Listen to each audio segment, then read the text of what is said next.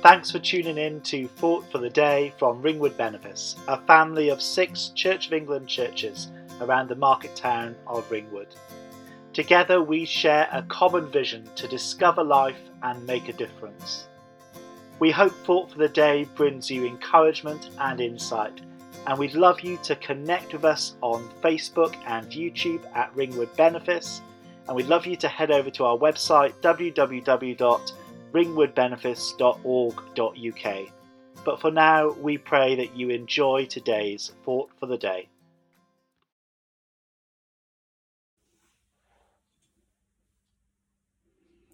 Hello. Time.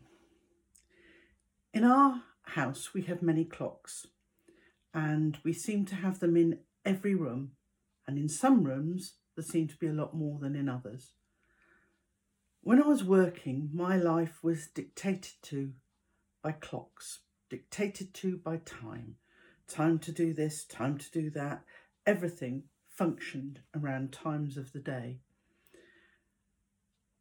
In the days before coronavirus, John and I are clean travellers. We're caravanners. We enjoy cruising. We enjoy walking trips, city breaks. But one of the greatest joys for me of the caravan is that when we go away in the caravan, we don't have to worry about time.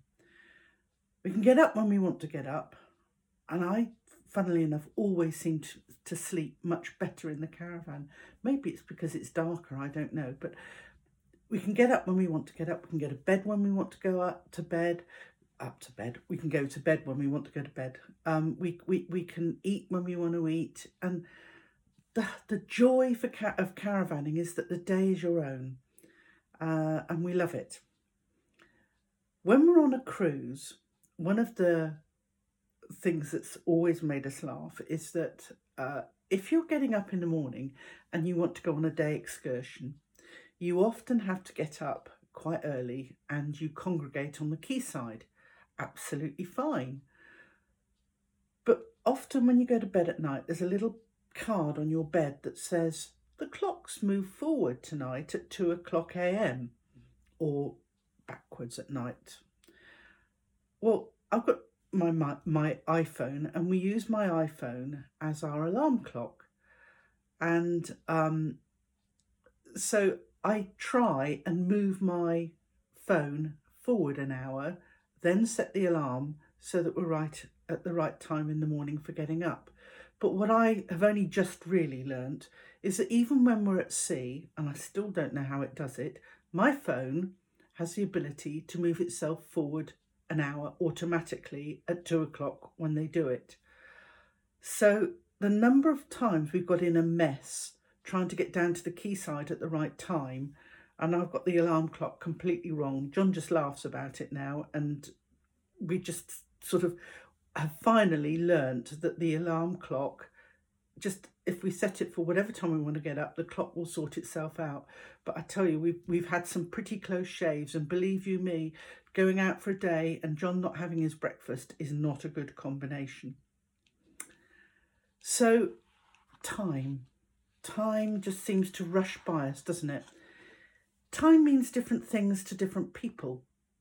It conjures up different feelings and different images.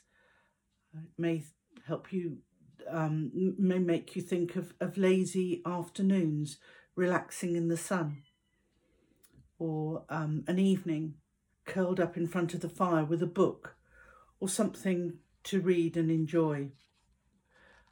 Or it may remind you of those good old days when we used to have friends around for meals and we used to sit and just enjoy one another's company and chat and talk. I'm sure those evenings will return one day.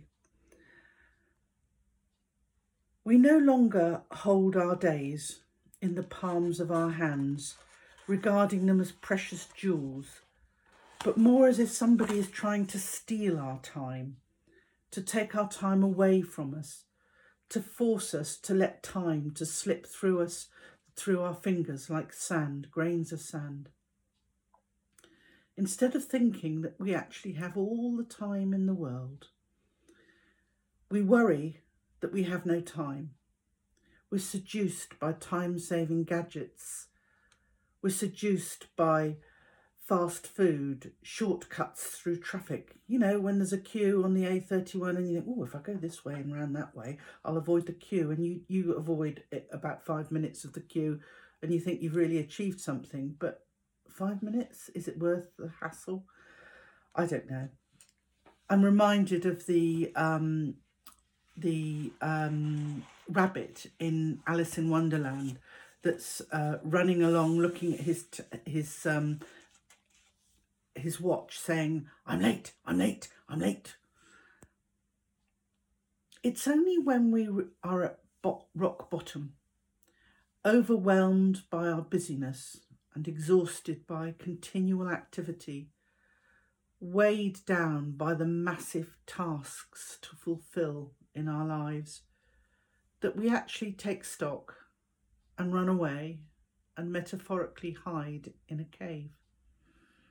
Just like Elijah in the Bible, just like Ruth in coronavirus, the lockdown has caused many people to just stop and pause and reflect. When we allow ourselves that space and that time to be still and listen, then perhaps we too can hear the still small voice of calm. But we have to remember that that voice is there at all times. It's not just when we want it, it's always there. We can lay down our burdens and rest in the assurance that God, the God of the sunrise and the sunset, the God of day and night, the God of the seasons, he's also our creator, the creator of time. He holds us in his hands, and sometimes we just need to stop. We need to pause, to admit that we are human. And it's only then, when we allow God to be God, that we reach a balance in our lives and we fill our time wisely and well. So slow down.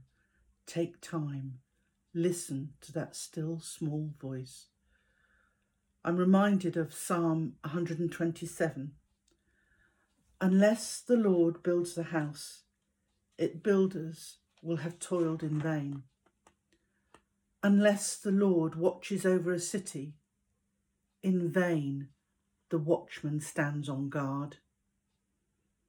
In vain you rise up early and go late to rest, toiling for the bread to eat.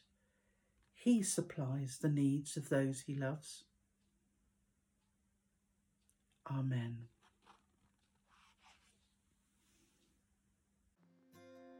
Thanks for listening to today's Thought for the Day. Don't forget to connect with us on social media at Ringwood Benefice. And remember, there is hope, you are loved, you make a difference.